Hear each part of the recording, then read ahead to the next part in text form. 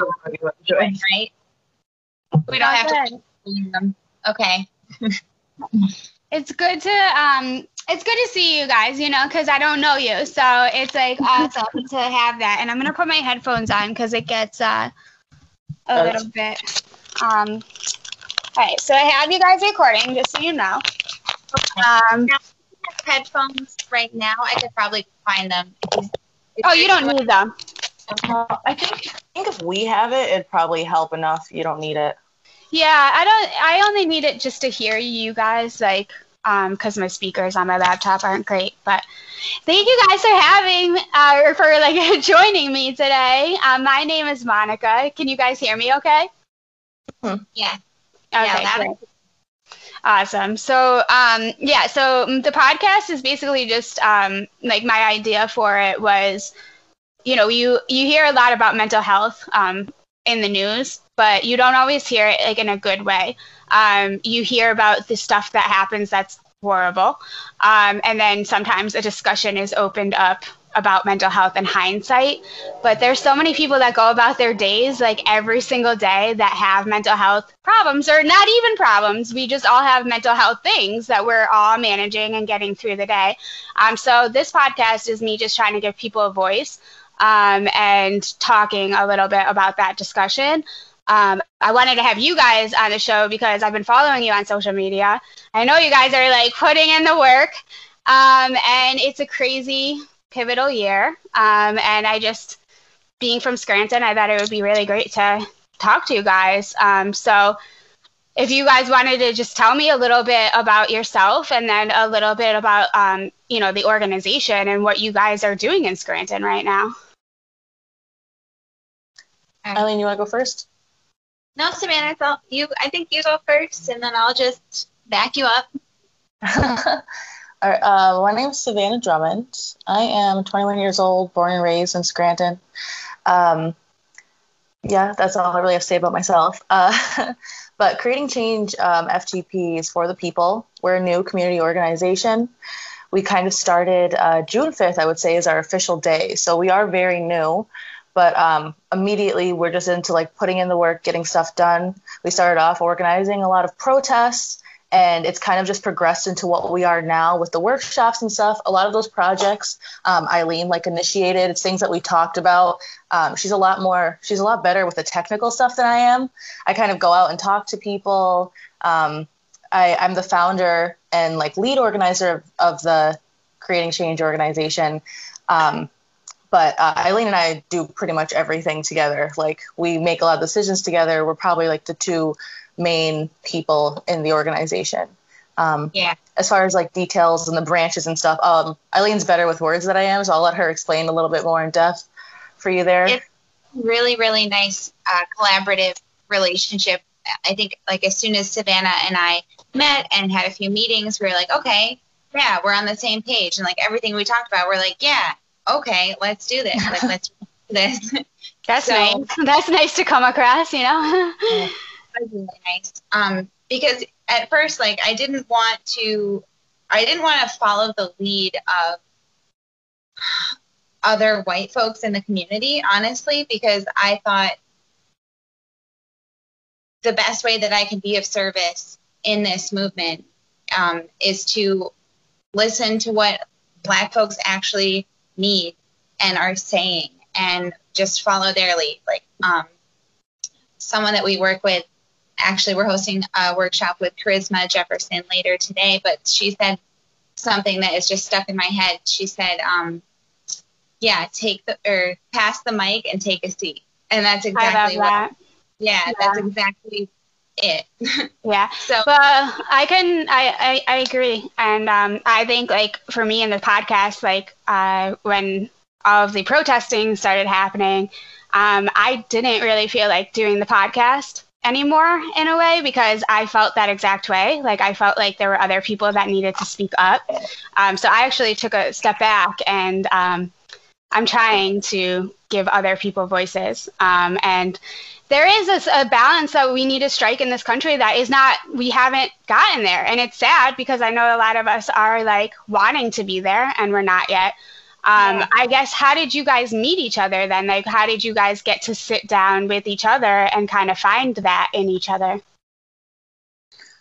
I'm trying to remember. How did we meet? It was, I was just starting, like I was looking for ways to get involved. I was trying to like figure out what was going on in the Scranton area, and I'd kind of been in contact with other groups that weren't in Scranton, and I just remember her name came up, and I was like, all right, well, I'm going to try to meet this girl because she seems like she knows what she's doing. Yeah. So, Savannah, do you want to tell me then like a little bit about the work that you have been doing, like not just now, but in general? Yeah. So, well, a lot of it honestly did start like recently. Also, just to preface, because Eileen was talking about like following Black like people and stuff like that, leading the way, because people aren't going to see what we look like. I am a Black queer woman. Yeah. Just so you know. So Eileen, I believe we started messaging because we were working with I kind of met her through another group chat, and I reached out to her personally because she started the Wilkes-Barre petition for the statue to be taken down and be replaced with William Thomas. Wow. So that is how it. Yeah. I remember now when you said that. And from there, like, we just kind of collabed. We set up a day at Naog Park, and we just met and talked about how we felt about things, what she was doing, because I kind of really wanted to take that initiative and kind of help with that and push with it, because I've been going to protests all over NEPA before we were 100% official. And like the organization, it was literally just me.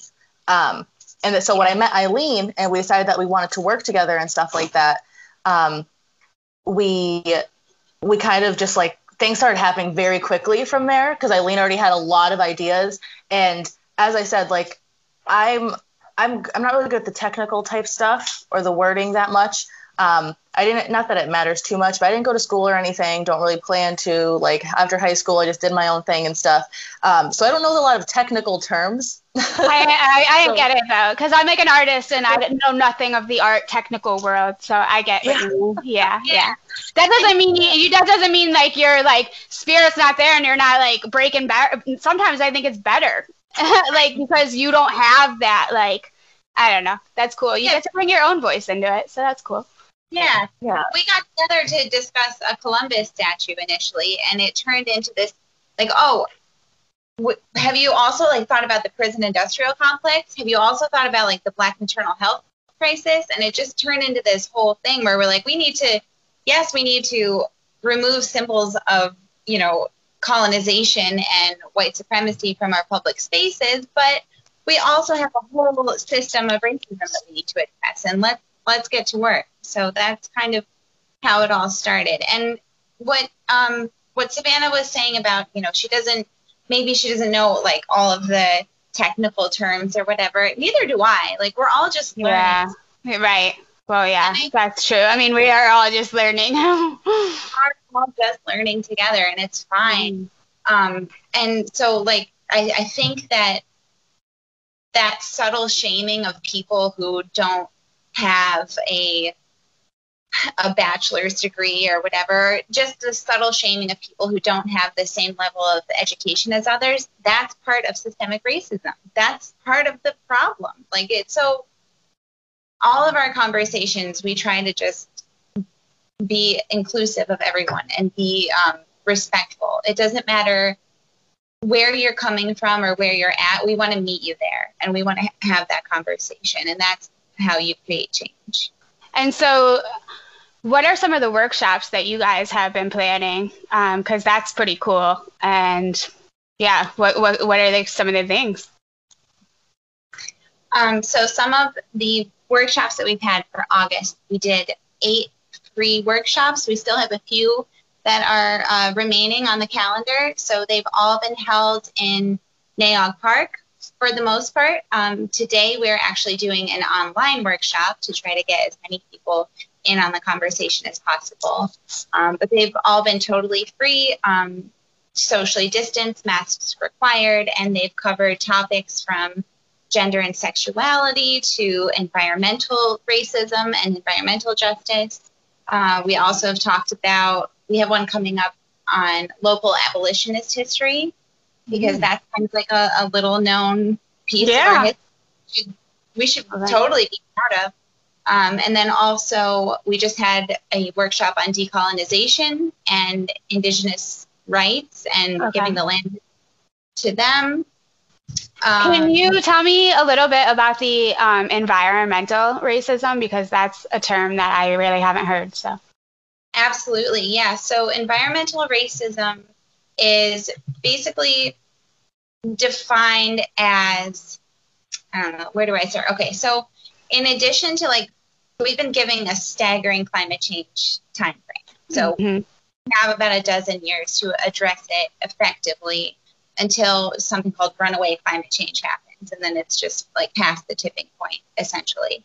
So in addition to that, we now know that Black, Indigenous, and people of color, BIPOC communities stand to take the hardest hit. It's statistical at this point. It doesn't matter if they have an above average income in their neighborhood. It's not affected by education. It's not affected by income. It's not affected by anything. It all seems to boil down to race. So in order to address, like, the climate change problem, it's the biggest problem we've ever had to face as a species. Like, this demands all of us. So we need to bring all the voices to the table. The whole point of the workshop was that, the future of environmentalism is inclusive. We need an intersection of racial justice, feminism, LGBTQ plus rights. We need that unification if we're going to effectively address this. So, thank you. Justice for the planet means justice for the people. Thank you so much for explaining that to me.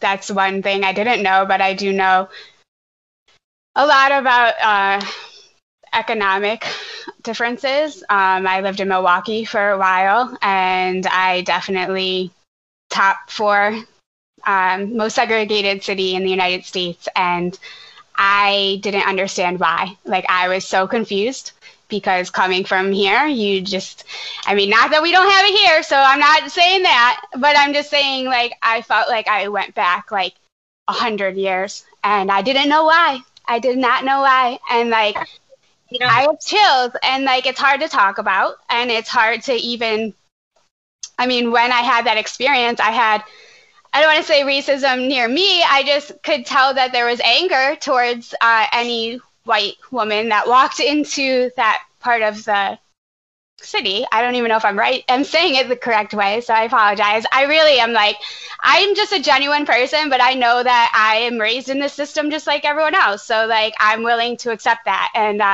my experiences were a lot of anger directed towards me because I was selling tobacco in inner city, and I didn't understand the anger, and I took it personally. Like, I'm, like, sitting here, like, everyone hates me. Oh, okay. Have a white girl complain about how everyone hates her, and then see how far that gets you for good reason, right? And so that led me to find out why. And then you look into the housing market, and you look at how things have been over time systemically set up these social economic hardships for people. And it's just honestly not fucking fair. And then there's so much hostility, and it's hard to get past it. Hostility on both sides.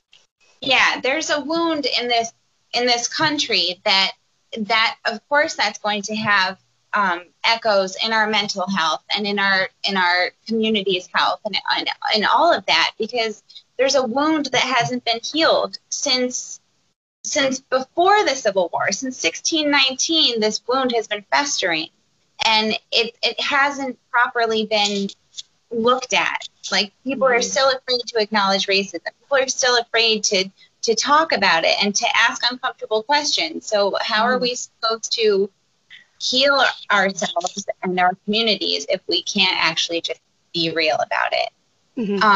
And that one thing about environmental racism is that racial discrimination in environmental policy making is part of that. It's in the enforcement of regulations and laws, but it's also the targeting of communities of color for toxic waste disposal, and where they put the polluting industry, and where they put the factories that are making people sick.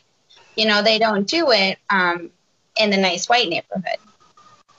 And so there's so many levels to that, but like that was most and I'd just like to point out, like, when you were saying how you upset and stuff like that, and like, your feelings on everything is valid. Everyone's angry and everyone hates each other or hates themselves right now. It is how it is. It's always been that way. And you have every right to feel like targeted or upset about it, because I feel that way about literally everything, not just because I'm Black, but being a woman, being alternative, being queer. Yeah. Like, everyone hates me for something. Like, you know what I mean? So it's perfectly okay, like, as a white woman, to still feel those feelings. What we have to realize is that don't feel them toward, like, the negativity toward each other. So, quick, like, promo real quick. I'll be doing a TED Talk in November, and this is literally what I'm going to be talking about, is how we're all taught and made to be angry at one another and blame one another for the problems and what's going on and what has happened to us as, like, people of color, but also, like, white people are victims too of the system. You guys are robbed of education and, like, so many resources just because they want to keep people of color in a certain place or in a certain area. Like, we're all allowed to be angry. We just have to be upset we have the same enemy, and we have to recognize that and attack that enemy, not attack each other. Yeah, so, I feel that it's like almost like in a relationship. Like, when I'm in a relationship with somebody, it's like, are we attacking each other? Like, is the other person the problem, or are we a collective fighting the problem? So, like, it's like, you're right. Like, I get what you're saying there. That makes sense. I mean, imagine our racialized society as a machine, right? That's the racist structure. It's a machine, and we're all gears in that machine. Whether you're Black, non-Black, whatever, this machine produces all sorts of racism.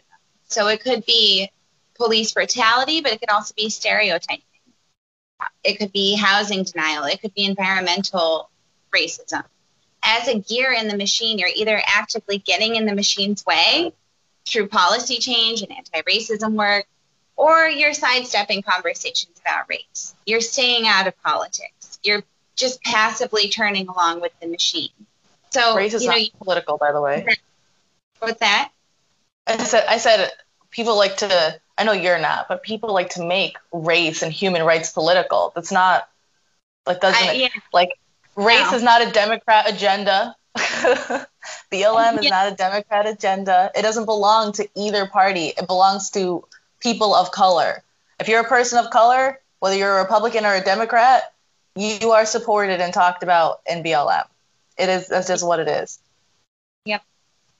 So can I ask then, like, so you guys have had all these workshops, so I can tell you've had a lot of uncomfortable conversations. I don't even know if you guys seem pretty comfortable, but I'm sure there's been things said either towards you or people uncomfortable asking. I mean, I'm one of them right now, so we can just admit to that. So, like, what's your advice for people? Like, how do we overcome that? Like, how do I, as a person, overcome my fear of, frankly, being an asshole? I mean, at this point, I think a lot of people just don't want to be assholes. And, like, I'm one of them. But sometimes I feel when I'm trying not to be an asshole, I actually become more of an asshole. So, like, it's like, how do you overcome that? I feel like so who actually wants to be uncomfortable, right? Yeah. No one. Yeah. So if a certain conversation that comes up pretty often and is talked about, like, all of the time and surrounds you, makes you uncomfortable, your goal then should to be, why am I uncomfortable talking about this? Why am I uncomfortable watching the news like being political, like doing whatever. Like, why does that make me uncomfortable? Like, race shouldn't make you uncomfortable. The fact that it does kind of shows right there your bias, your prejudice, and your racism. Whether you're like white, black, whatever it is, like if you're uncomfortable talking about race, that right there shows you the problem. So when you have a problem, you find the solution. Like that's just, it is what it is. Yeah. So until we have these uncomfortable conversations and talk about these things that make people uncomfortable, we're never going to get comfortable. And when someone's uncomfortable, they normally solve that issue. So that's why we're having these workshops and holding these online events and getting involved, is because the more uncomfortable that we make people, the more comfortable they're going to get. Yeah, I love that. I love that so much. Yeah. So That's at awesome. first, when everything first went down with George Floyd and all the protests started just like erupting all over the country, I started just having like uncomfortable conversations with other white friends. And that is the only, like, now I'm so comfortable talking about it. Now I'm so comfortable saying, yeah, everyone's a little bit racist because we've all been socialized to be this way. And like, let's talk about it. That's the only way to get comfortable, is to just keep like leaning into your discomfort and keep asking questions. And the only way that you're going to be an asshole is if you refuse to listen. I also think it's like an ego thing too, because it's like nobody wants to like admit that they are prejudiced. No one wants to admit that they do have these racist tendencies. Like nobody wants to admit that. And so for you to say like to me straight out, like it's uncomfortable because that's the exact issue. Like that eats at your ego. Like you're like, wait, no, fuck, I'm not racist. No, but you are. We all are. We're all raised in this system. So, that even just this part of this conversation has been already extremely valuable to me. So thank you. I also thank you guys for the spirit that you guys have, because it's nice to be able to have the conversation and not have people angry at you because you don't know exactly how to articulate the things that you're feeling. So I really appreciate that. It's really fun. And I welcome those conversations with people who aren't quite ready to step out of their discomfort zone and into the learning zone. I'm here to reach my hand out and say, I see you. Come on. Like, yeah. Just join. Like, you know? Yeah. Like, don't be afraid either. Like I'm mixed, right? So my mom's side of the family is all like white, and a lot of them grew up in like Sayre, Bradford County area, and out there it's very pro Trump, pro Confederate flag, Blue Lives Matter, like yada yada yada. So out there, where was I going with this? Why did I bring this up? Okay. So a lot of my family, I'm Black, right? I led a lot of protests in the area. I even led a protest out there. We have a chapter in Bradford County because of this. A lot of my family reached out to me when everything was happening and asked, like, what do I do? Like, am I racist? What's wrong with me? What's my problem? What's the issue? How can I help? What can I say? Etc. And the fact that you're coming out and saying something, it's already a step in the right direction. You won't always be met with positivity. You might have some people be pissed at you for asking. But the fact that you're going to ask and you're trying is the most important thing. Because not saying anything at all, I'm sure everyone's heard this term already, silence is violence. Silence means you're helping the issue because you're not saying anything. Like white people are a major part in this movement and in what's going on right now. Because white people who are racist only listen to other white people.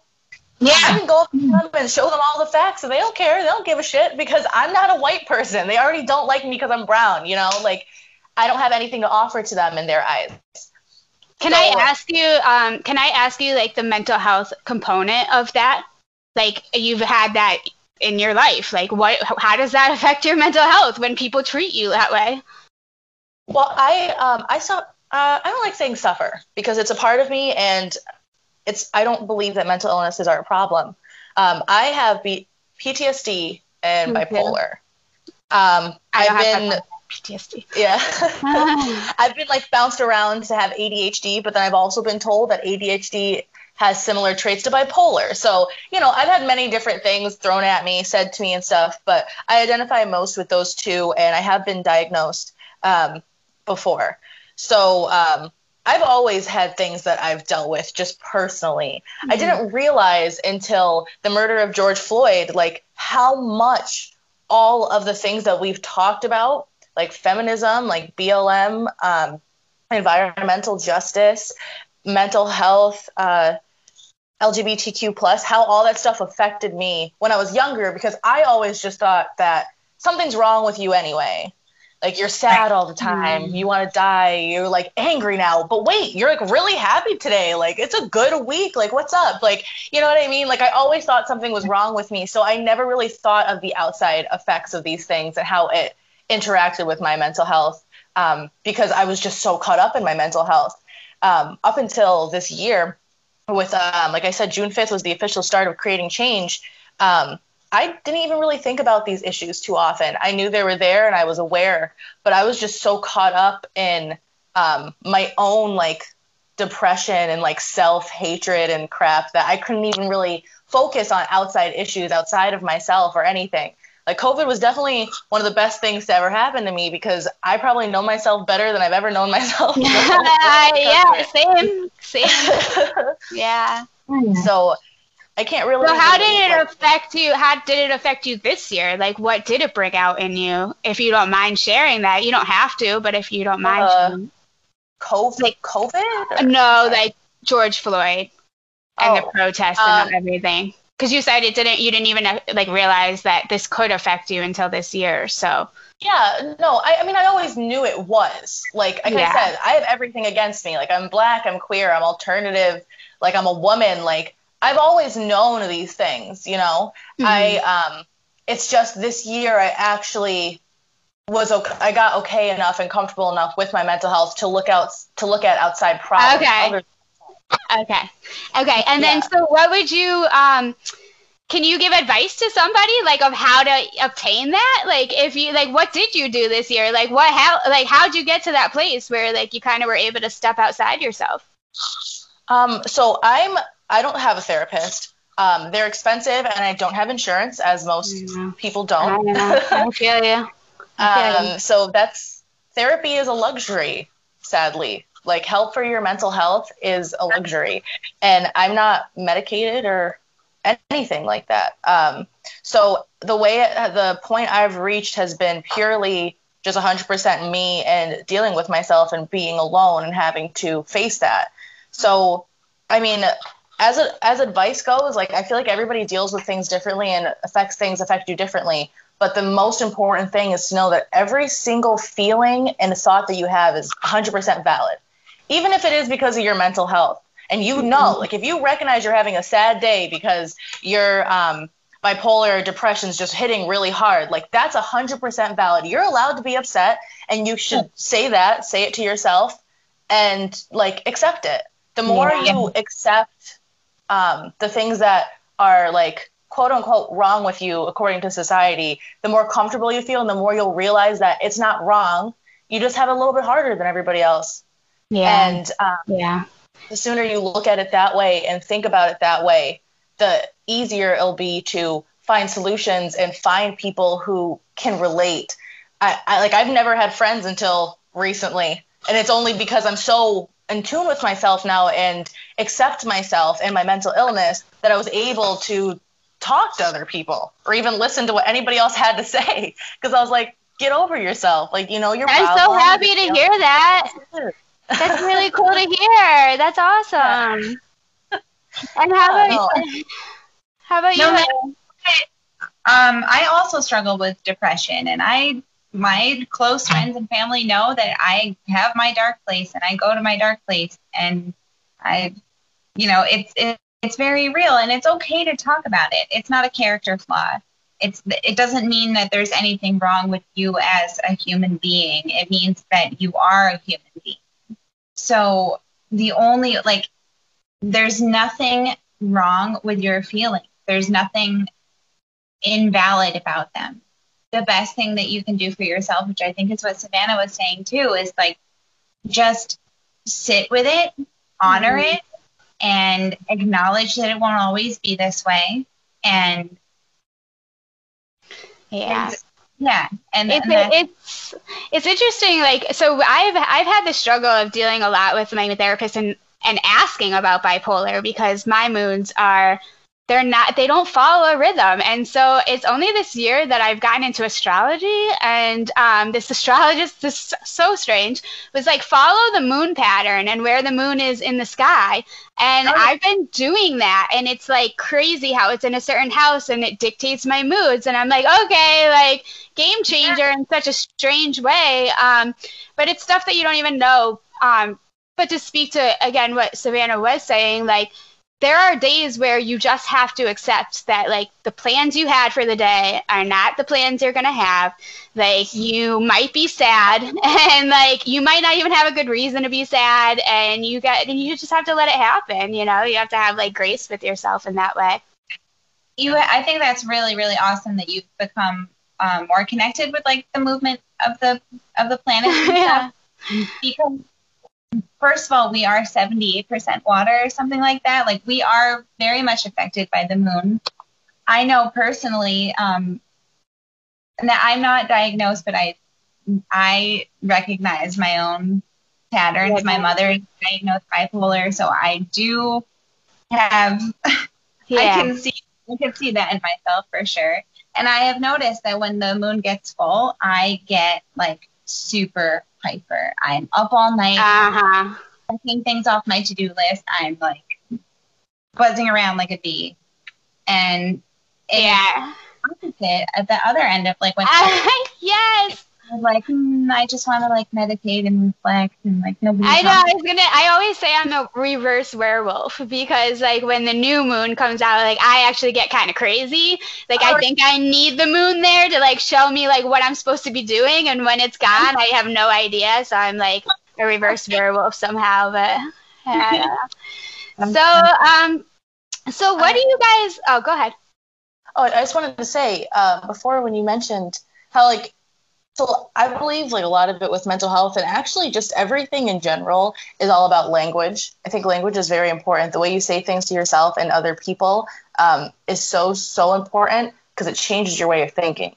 So when you said like how you get upset and you feel like you're upset for no reason, when you say that, instead of thinking of it as, oh, I'm upset for nothing right now, like there's literally nothing going on, I have to accept that. If you know that you suffer with depression or bipolar and stuff like that, you do have a reason. Like, it's like, oh, I'm upset right now, and I'm upset for no reason. No, you're upset because you have an imbalance, and some things are just harder for you to deal with because you're bipolar, and that's how it is, or because you're oppressed, and that's how it is. And when you say that, it's like softer and kinder to yourself. I love that. And it also, when you talk to other people and say it to other people, it kind of has them think about it differently. So they're not like, oh, this person just gets upset for no reason all the time. Like, what the heck is wrong with them? Like, what the fuck? You know what I mean? Like, I feel like it's just so important, because I used to think that way and say things like that too. And essentially, it is the same way of thinking. But when you say it in that gentler way, it really, like, it's giving yourself like grace and self-love, and like you would say that to your friend. Like, that's amazing, because you're right. Like, even you just said it. Like, you're like, when you tell other people that, but that's what you were just doing to me, and I'm like, like I love that. So that's cool. Thanks for sharing that. Yeah. And also, can we talk about the value of self-care? Because when I first heard that term about a year ago, I was like, oh, I care for myself. I'm still alive, so like that's bullshit. But then like. But I've slowly come to realize, because my partner is very, like, he is fortunate enough to be able to see a therapist once a week, and he's, like, in the process of unpacking all of his stuff, and he has just been talking about self-care, like, for so long now, and at first I was, like, not taking him seriously, and was just like, oh, okay, self-care. Yeah. I know, it does. It sounds weird. Yeah. But it does sound weird, but then once I dropped that judgment and I actually was like, well, maybe I'll just try it out. And I just did like a little thing for myself. And I was like, this is my self-care. And that little thing felt so good and was such like an affirming, it's a safety thing too. It's like self-soothing. Like it's a really nice way. I now use self-care as a way to mitigate like my own mental health. Yeah, when I'm feeling really depressed or when I'm just not okay, if I step back and take care of my self-care looks different for everyone. But if I step back and if I take care of my home space, or if I get outside and get into nature, or, you know, if I create, or if I do whatever it is, if I just like give myself a facial, yeah, no, I instantly feel that charge. I instantly feel that soothing energy. And I think that we were just raised in a way that none of us knew we could even do that. Self-care is like, it's an ancient practice that we've kind of like we've drifted away from it in our I did not know that. I didn't know that. It is like with Ayurvedic medicine. I'm not an expert, but for example, like the practice of applying oil to certain parts of your body and massage therapy and stuff like that. That's just something that we used to be taught in all different cultures, but we used to be taught how to take care of our bodies the same way that we were taught to take care of our souls, and the same way that we were taught to essentially take care of our complete selves, you know? And so I think that's something that we've kind of lost. And this whole self-care trend, if you want to call it that, is really like a coming back to getting in touch with yourself and filling your own bucket so that you can give to others. You know, it's that same idea. It's the same I love that. Yeah, I love it. And so how do you think it's changed your relationship with your partner since you've both been doing that? Like you both got on board? Yes. Because we both, like, we live separately. So we are now able to say, yeah, I have not really been there for myself, or I need to check in with myself, or, you know, or I'm doing really great. Like I did this, and this, around the house, and I'm feeling good. Like we now have the language to talk about it. Yeah. Because we're practicing this thing, and we both bring more to our relationship together because we are feeling more full as I want to say spirits, but as people, we are feeling more full because we are tending to ourselves. I think boundaries are like another one of those things too that like sounds so weird at first, and it's almost like scary. You're like, why do I need boundaries? Like, I'm not just perfect how I am. Like, and it's not even about that. Like, it's actually just like the person being like, well, if you don't do that, then I won't get pissed off, and then we won't have a problem. And then you're like, oh, that's nice. Now I know, instead of just like our self-care. And that was another thing with boundaries. That was something he said to me at the beginning of their relationship too, that I was like, what's a boundary? What is a boundary? Like I know, same though. Me too. And I learned that I grew up without boundaries. So that is like, that really brought everything into perspective. But at first I was like, what even is a boundary? I don't get this. I don't get it. I don't like boundaries. But now it's like, now I understand that holding your boundaries is a form of self-care. It's like, you know, if I don't get enough oxygen, I'm going to pass out. That's a physical boundary that your body creates that boundary by itself, right? Yeah. So we need to be able to create our own emotional boundary or whatever. We need to, there's nothing wrong with it. It's actually kind of great. And I know, it helps a lot. It's about respect. Like, it's about self-respect. Like, I'm not going to put up with that. I'm drawing the line. That's my boundary. That's my line. Like, that's really. Yeah, it's awesome. Well, Savannah, I wanted to ask you about, so you said you were like, you've planned so many protests. So like, I kind of wanted to just ask you a little bit about your philosophy about protests, like, which might seem kind of like a strange question, but I guess, like, since you have organized them, like, what do you hope to see, like, in a protest? Like, what is your intention going into it, and what do you hope that it will, like, what do you hope the consequence of having a protest will be? Like, what is your philosophy? There's got to be, like, a part of you that, like, has your own kind of, like, fire there or something. I don't know. Well, I feel like a lot of people have there's like a negative stigma around protesting. Mm-hmm. There always has been, which I find kind of funny. Like, I'm not big on like American history, but I'm pretty sure that's how we got most of our rights. So Yeah. I'm a little confused as to why people get so angry, because protesting is literally one of the most American things that you could do. So, you know, but as far as my philosophy and stuff behind it, that's a little bit of a tricky question, but I'm going to answer in a way that I feel like I think is answering that question. So when the protests and everything around here first started happening, like Scranton, like, nothing happens here. Like, shit, nothing, man. I know. We don't talk about stuff. And the biggest thing that we show around here is whether you're an American, if you were part of the military, or honoring a veteran, and being a Republican. That's like the only things of representation that I see literally everywhere and anywhere. Which isn't a bad thing. Like, it's good to be patriotic. It's good to honor, like, military. My great-grandfather was my actual grandfather was in the military. And I never actually got to meet him even. And like, I have family who did that stuff and who is continuing to do those things. I have friends, like people I've been with and stuff. So I have nothing against any of those things. I don't agree with most Republicans or the Republican Party, but I also don't agree with Democrats. So protesting for me isn't trying to say someone's wrong in their beliefs or in their way of thinking. Protesting for me is to spread awareness, and that's how it started. After the murder of George Floyd, everyone knows the protests all over America started happening. Some of them turned into riots. Some of them had white supremacists, antagonists, anarchists come in, take over, and make the movement look bad. Make protesters look bad. And that's not what we're doing here.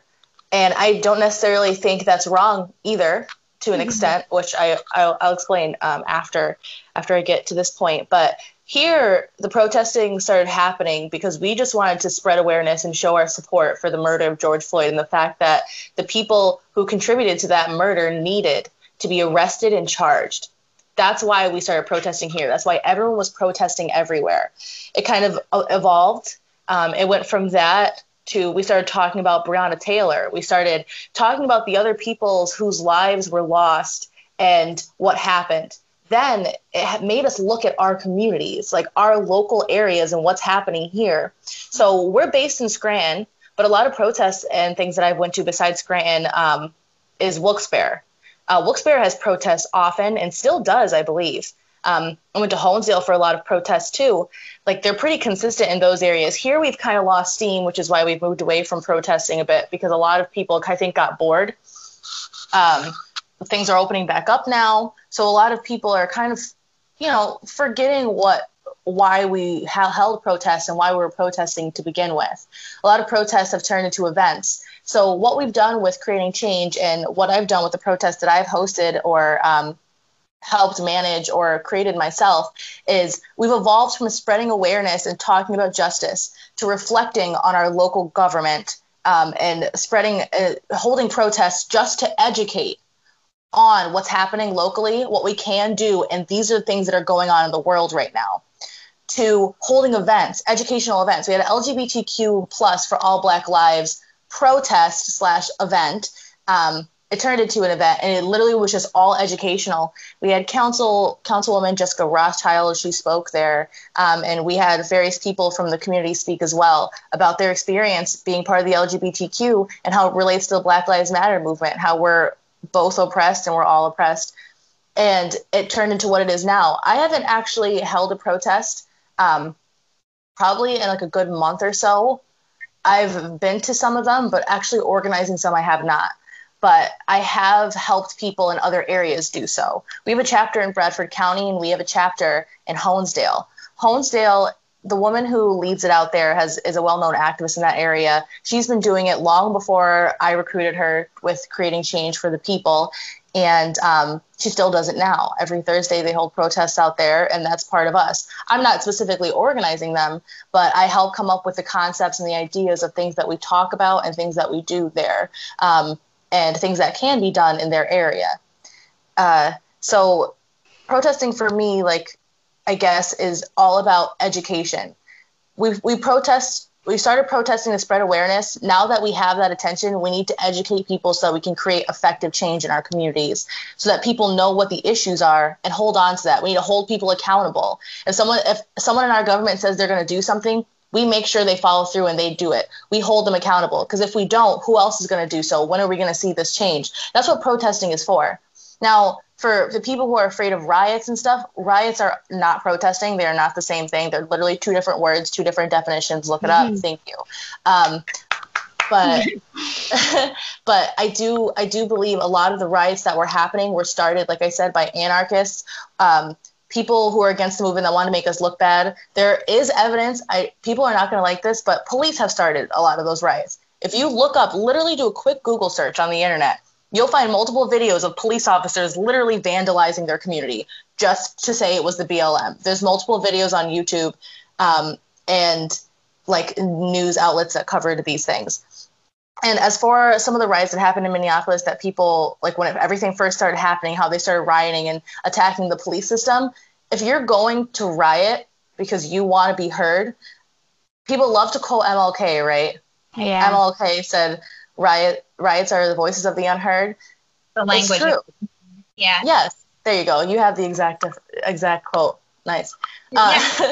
And that's exactly what it is. That's what we were doing.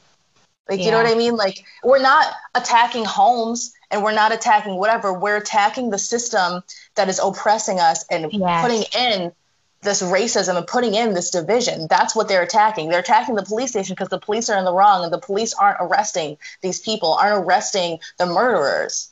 Right. Like, they're not going around and attacking random things. The ones who are robbing businesses, those aren't protesters. The one that's burning down your local police station, probably the protesters. Yeah. But it follows the theme and it follows the movement. And it's not for fun. It's to prove a point, because the people who are running this show are rich white people, rich white men specifically. Yeah. And once their pockets start hurting, that's what's going to make them listen, and that's what's going to cause a lot of the change. As far as it's kind of sad. Yeah, pretty fucking sad. In a capitalist society, ultimately, the people in power in this capitalist society are the people who have all the money. Mm-hmm. So when you put their money on the line, they're going to start to listen to the actual human element that's at play here. Do you feel like this area has been receptive towards changing and towards being better? Like, do you guys find that you're being inspired by what you see, or you're being discouraged by what you see? I think it's here. Like, we have a lot of people who care here. A lot of the big Scranton protests that were held had hundreds, and the one on the 13th, I probably had like over 1,000 people. I wouldn't be surprised. So it's definitely here. We have it here. It's been here. We didn't bring it here. It's always lived here. People just needed to know that it was, and that's what those protests did. Like, and houses, like you can come out and stand in the broad daylight and say Black Lives Matter, and it's okay. Mm-hmm. You'll have people to back you up. Like, you're not alone. And I know it seems like it, because like I said before, like around here, when you leave your house and you drive down the street, you see American flags, you see Trump signs, you see like Blue Lives Matter, you see all that stuff, and it can be really discouraging. Definitely. But we're here, and we're here to back you up, and you guys are doing amazing work. I just do have to say, because as far as like I know, like you guys are doing so much work, but it came from like you guys took off. Like, I don't know, like you were one day, for me it was like you were there, and then all of a sudden it was like events and greatness. Yeah. We're not stopping. This is a lifelong commitment. The work never stops. Like, we started protesting because George Floyd was saying, I can't breathe. But our voice is like, breath is the engine behind your voice. And we all have breath. So we're going to use our voices, and we're going to stand up and we're going to speak out. And you can't just do that, though. You can't just stand at the bottom of the mountain and yell and then hope that somebody else continues up the mountain to get to the top. Like, no, you there's a rallying cry, and then you start marching up that mountain, and you grab whoever's next to you and you bring them up with you. And it might be harder for some than others, but we're going to the top of that mountain. There's no... You guys rock! Oh my God, I love you guys. All right, well, we're going to get ready to wrap up, but my final question to both of you is just, what does your ideal world look like? Like, say we could somehow have the dream and make it work. What does it look like? Savannah? If we're talking realistically, we'll never realistically be in a perfect world. Like, there's no way to completely abolish racism. There's no way to completely get everyone on the same page. But what we can do is become more understanding and open as a society to accept these differences and be able to navigate them together to make like the concrete of our society better and more helpful for everyone. There will be individuals always that freaking suck and just refuse to be a decent person and accept the facts and see the world for how it is. But as long as most of us and us as a community and stuff can be educated properly, we'll have a lot less of that. So a perfect world for me is just for everyone to be educated, because I truly, truly believe that if everyone is just 100% unfiltered and rawly educated, there's so much like less space for misunderstanding, miscommunication, and all of this division and bias and prejudice. Definitely. And can I just like add real quick, like this is a recent thing. This is actually one of those, like, I feel like everyone has COVID moments where it's like something they used to be able to do, they can't do anymore, and it like irrationally bothers them. Like, I had mine when I went to the library, and like I couldn't go to the stacks because like it's closed off, and I'm like tearing up. Like, I always go to the stacks, like, and you know, obviously there's bigger issues of the world. We just talked about them. But I will say it was actually like a blessing in disguise, because what I did was I saw the books that were out, and of course they have relative like civil rights, and I picked out a book I normally wouldn't, and it was like a photograph. I'll send you guys the name of it. It was really cool. It was like a photograph project, and they took a bunch of photographs from like different stories and interviewed families that had injustices to their families, like a lot like George Floyd. And I will tell you that I wept like a baby. And so your point to education, it's like so true, because we don't know the horrors like of what other people have gone through until we take the time to read them and to find out what they are and to really cry about them, because it's disgusting. Like it's like there's no other way to say it. And like, but the thing is, like, there were so many times where I'm like, why am I making myself sad? Which is a really like egotistical thing to think. I try to push past those thoughts. And then I was like, no, Monica, you're going to finish this book, because these stories deserve to be read. Like, they deserve to be told. They deserve to be read, and we need to know about them. And how is that changing you? Because now you're out in the world looking at things a whole lot differently. You know, that's why education is so important, and that's why we've gone from protesting and we've switched into free education. We're going to educate everybody. It's not always going to be pretty. Healing is not always a pretty process. It's not always candles and bubble baths. Sometimes it's ugly crying, and it's anger, and it's really, really, really uncomfortable. But that's how we do it. Everyone needs to be educated, because you carry that with you out into the world wherever you go. When you learn about what racism is, for example, you're never going to go into a public space again and act the same way. It doesn't matter who you are. If you know better, you are better. Mm-hmm. And that, I think Toni Morrison said, when you know better, you do better. Yeah. No, who is that? Oh my God, is it Oprah? Definitely, I think Oprah definitely gets on that somehow because she says that like sometimes too. But because I used to watch her every day after school. I know. I think she was quoting someone. I remember. Okay, I could see that. I could see that. Maya Angelou, I guess. Yeah. So Oprah was quoting Maya Angelou. Thanks, Oprah. There we go. Anyway, when you do better, you do better. So like that's why we really believe in education, because there will be, I believe in our lifetimes, there is going to be that shift. Like when more people know and accept a thing to be true, then they bring that into every career field that they go into. They bring that into every level of government. They bring that into their families. So that's why it's so important to, like, that's how we liberate ourselves, is we educate ourselves, and we just have a little grit, sit down, get messy, and then move forward. So like what you said about what is our vision for an ideal world, I think it's, I just want to read like the vision statement that we came up with for Creating Change for the People. Creating Change FTP believes in the power of all the people, not just the elite. We all have power inside of ourselves. So our work supports long-term restorative justice. CCFTP is here to abolish oppression and steer our culture toward equity and mutual aid. We believe in nurturing the collective responsibility of the community to feed, educate, and sustain itself.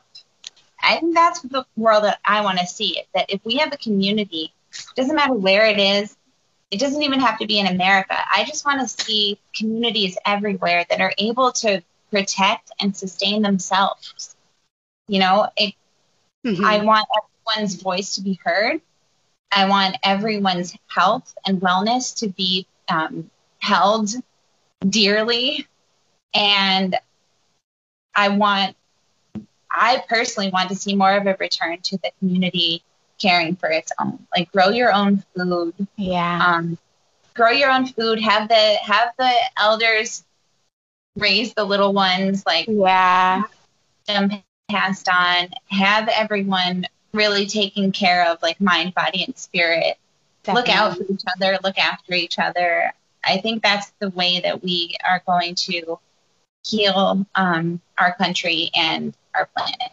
I feel that way a lot with COVID too, like where, all of a sudden we were like, our food source wasn't so stable. And I think we're all just a little bit like, we don't want to do this again. Like, we don't want to do this again. So how do we make this better for ourselves and our communities? Because we just have gotten so far away from like that sense of community. Like, I really feel that. So it's cool. It's really cool to hear those values.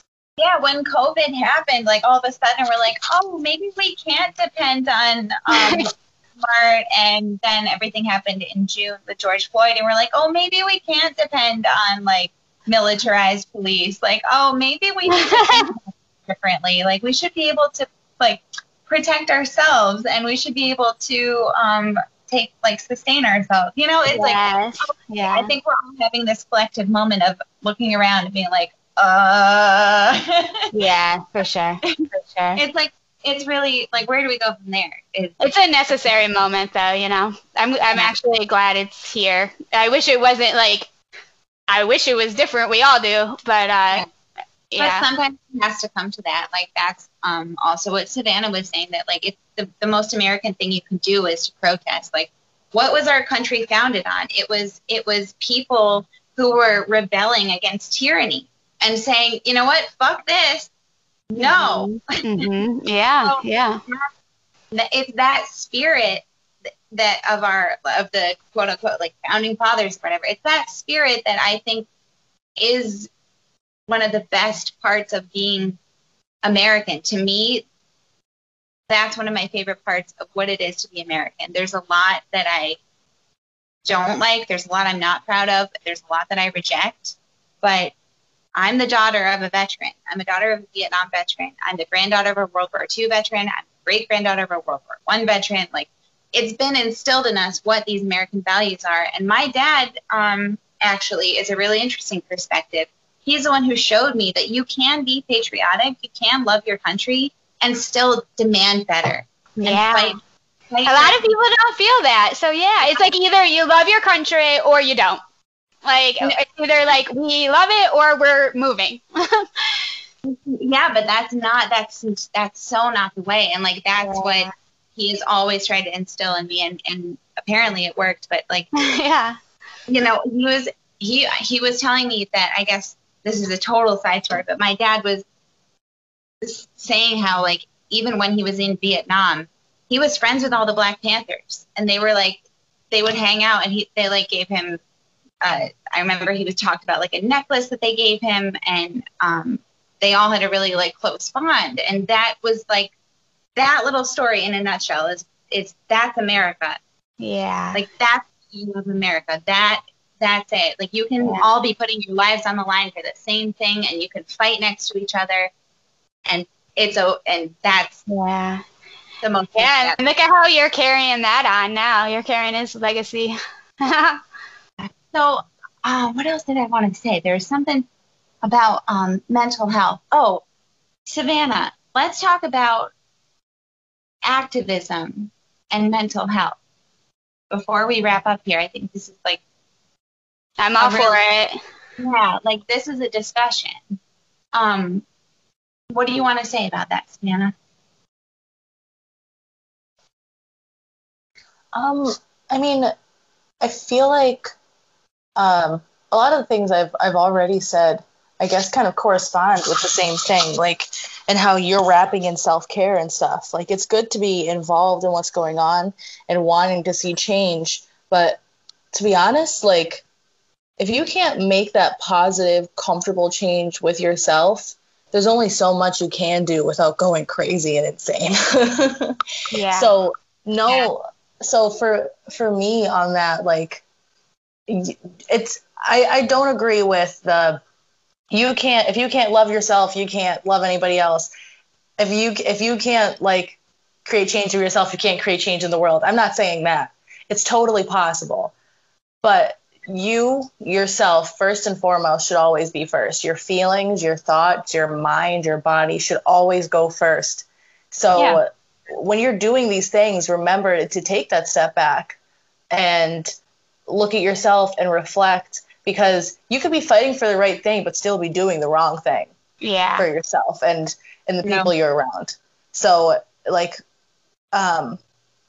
I guess that's like mainly honestly that like I don't know why you guys just went there, but hey, thank you, because when all this started happening, I mean, I told you guys a little bit about my experiences in Milwaukee, but that was eye-opening for me. That was the first time I ever realized that our country honestly had a big effing issue. Like, I walked right into it, and it was something I couldn't ignore. And so since then, I've done, like, my own sorts of research back to the Civil War, before the Civil War, from 1619, like, on, and I don't know it all, and there's so much that I don't know, but I will say that when everything, when George Floyd was murdered, I wanted to fight the good fight, and I was like putting statuses up, but then I just would look at them in hindsight and I'm like, I think you're missing the point. Like, I don't think what you're doing right now is like constructive. For whatever reason, it just didn't feel right. And then, I would be getting in fights with people, but then like, I don't know. I felt unbalanced. Like, I felt like what I was doing wasn't coming from the right, genuine place that it needed to come from. So I deleted my Facebook, but you see all these things on Instagram that's like, if you're not using your voice, then you're not like solving the problem, or like if you're taking a step back, then you're part of the problem. And then I feel guilty because I'm like, here I am. I did do at least some learning on this. Like, I probably can use my voice and I'm not. And I felt really guilty. But at the same time, it's like, if you don't take care of your, like, I don't know, every time I was doing it, I was like, that, I don't know. So hopefully that speaks to what you were saying. Right. You can't pour from an empty cup. Yeah. Right. Planes going down. You can't put someone else's oxygen mask on until you put your own on. Mm-hmm. Like, you've got to look out for yourself above all else. You have to you have to be able to rest when you need to. There's nothing wrong with resting. Rest in this society that is constantly pushing you to go, go, go, more, more, more, consume, consume, consume, earn money, earn money, earn money. Like, there's so much pressure that rest is an act of rebellion, and it's powerful. Because if you're going to keep up a sustained effort of activism for your entire life, then you need to show up centered and humble and balanced. And you can't, if you're not there, do what you need to do to get there, because we need you in this fight. And you can't show up. You can't show up. You just can't. Like, you can't, because it goes wrong. Like, I don't know what it is, but it goes wrong. And then you're fighting over something that's not the point. And you're maybe causing more problems. So. Right. You get easily distracted. There's a lot of people who are easily distracted, especially in the conversation of Black Lives Matter, which is a full, complete sentence. And I don't know why people think that's with grammar. Anyway, but like, people get frustrating. By that. It is frustrating, and that's takes a toll on your mental health. Like that frustration and that constantly, like, you feel like you're just screaming into an echo chamber, like you're just screaming into the void, because some people will just fight you and fight you and fight you and fight you because they don't want to they don't want to hear what you're saying. They're committed to not understanding you.